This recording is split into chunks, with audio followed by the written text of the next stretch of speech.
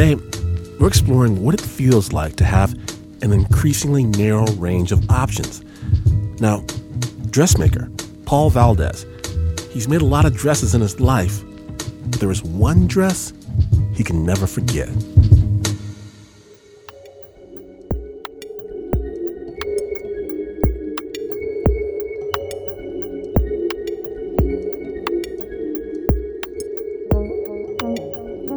It was my grandmother that asked me to wear this dress, this creation.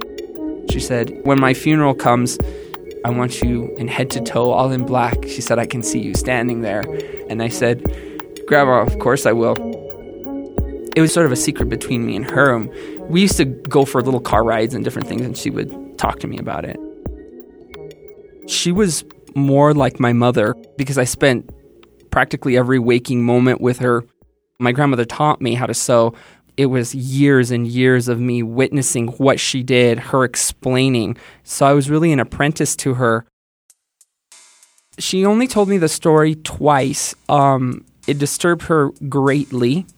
And so she was about marriageable age when she apprenticed for this dressmaker that was in the town. He was a costeria, but he was a man.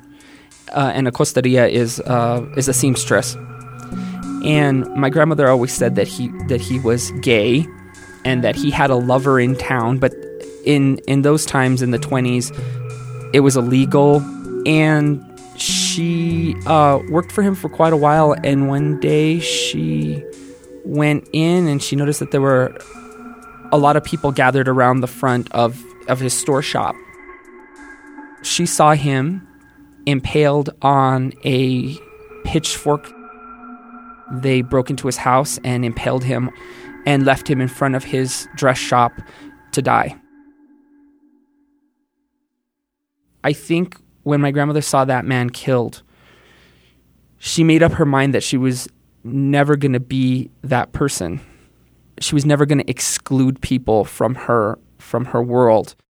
And because of that, she was constantly obsessed by the worry of somebody killing me. But later on, I would become a female impersonator, a drag queen. Good evening, everybody. Thank you for coming. And we started making dresses together for my drag shows. As Grandma got older, she got more and more ill, and, it was time for me to fulfill that promise. It was time for me to go to the fabric store and do one of the hardest fabric choices of my life. I felt extraordinarily guilty the whole time I was making this outfit. I knew what it was for, I knew that I had to finish it, and I didn't want to, so I tried everything not to finish it.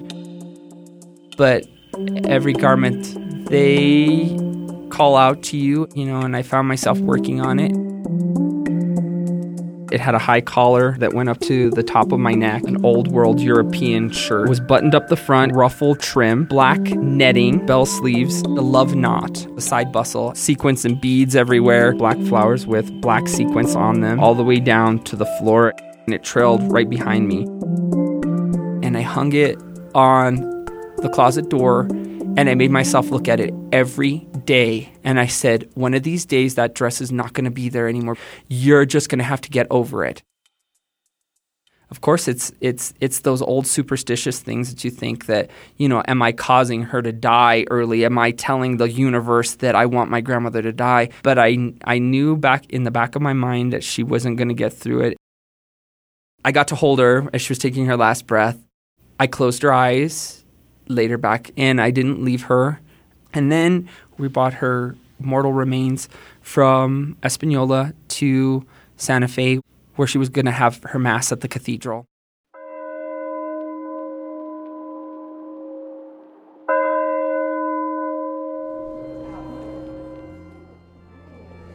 There was this moment where my mother said, "Are you ready? Are you ready to put it on?" And I said, "Yeah, Mom, I'm ready." And she said, "Okay, well, once you put it on, you can't take it off." And I said, "Okay, Mom." My hair was braided, and then I put black roses all over it. My mother and my father put the veil over my face.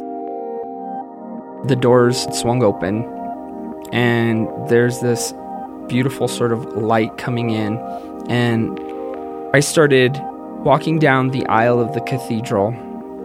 I'm under my veil, and I can see all these people looking at some of these dirty looks. There was parts of me that were very worried because I was afraid that somebody in the audience was going to say, I don't know. I was faint. I could hear my heart beating in my throat. I was sweating. It was not an easy walk. That was 1,000 miles. I don't think I have ever stood up as straight and as tall to walk down that aisle to get to that altar. It was one of the most self-defining moments of my life.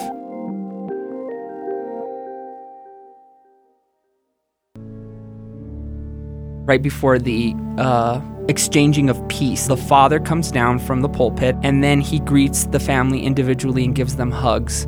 And I went to go hug the father, and he put his hand at my chest as I went to go hug him, and he pushed me from my chest.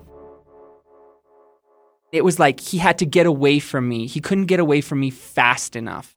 And I knew why he pushed me away. He couldn't possibly have, excuse my language, a queer touching him, a fag touching him. What would that do to his reputation? But the way you feel about somebody else should be suspended, especially when they're in mourning and in grief. There are rules to it. Everybody knows not to treat somebody that way when they're mourning. Can't being queer, being whatever you are, eccentric, different, be postponed for 1 second to give you a little bit of what my grandmother would call consejo, passion. It bothered me because that one moment tainted so much. It couldn't taint the love that I had between my grandmother and I. And I've thought long and hard about saying to him, you pushed me off and I don't really appreciate that. And I have to forgive him, but I'm really not quite there. I don't go to Mass every Sunday. In fact, I rarely do anymore, because what's really amazing is that performing in drag has fulfilled that relationship with God for me, because we even rehearse on Sundays, so it's perfect. It's like our potluck, let's meeting with Jesus and doing a touch of drag. So and it may sound very alien to a lot of people that are listening, but you find God in all kinds of things, and you can find it in drag, you can find it in gardening, you can find it in cutting a piece of fabric. That's where God hides.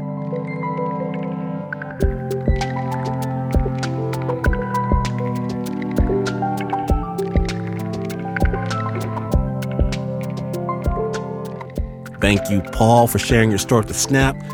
We're happy to say that Paul is still making dresses for his performances with the Jewel Box Cabaret in Santa Fe, New Mexico. And he'll be competing in the International Gay Rodeo this August. We're rooting for you, Paul.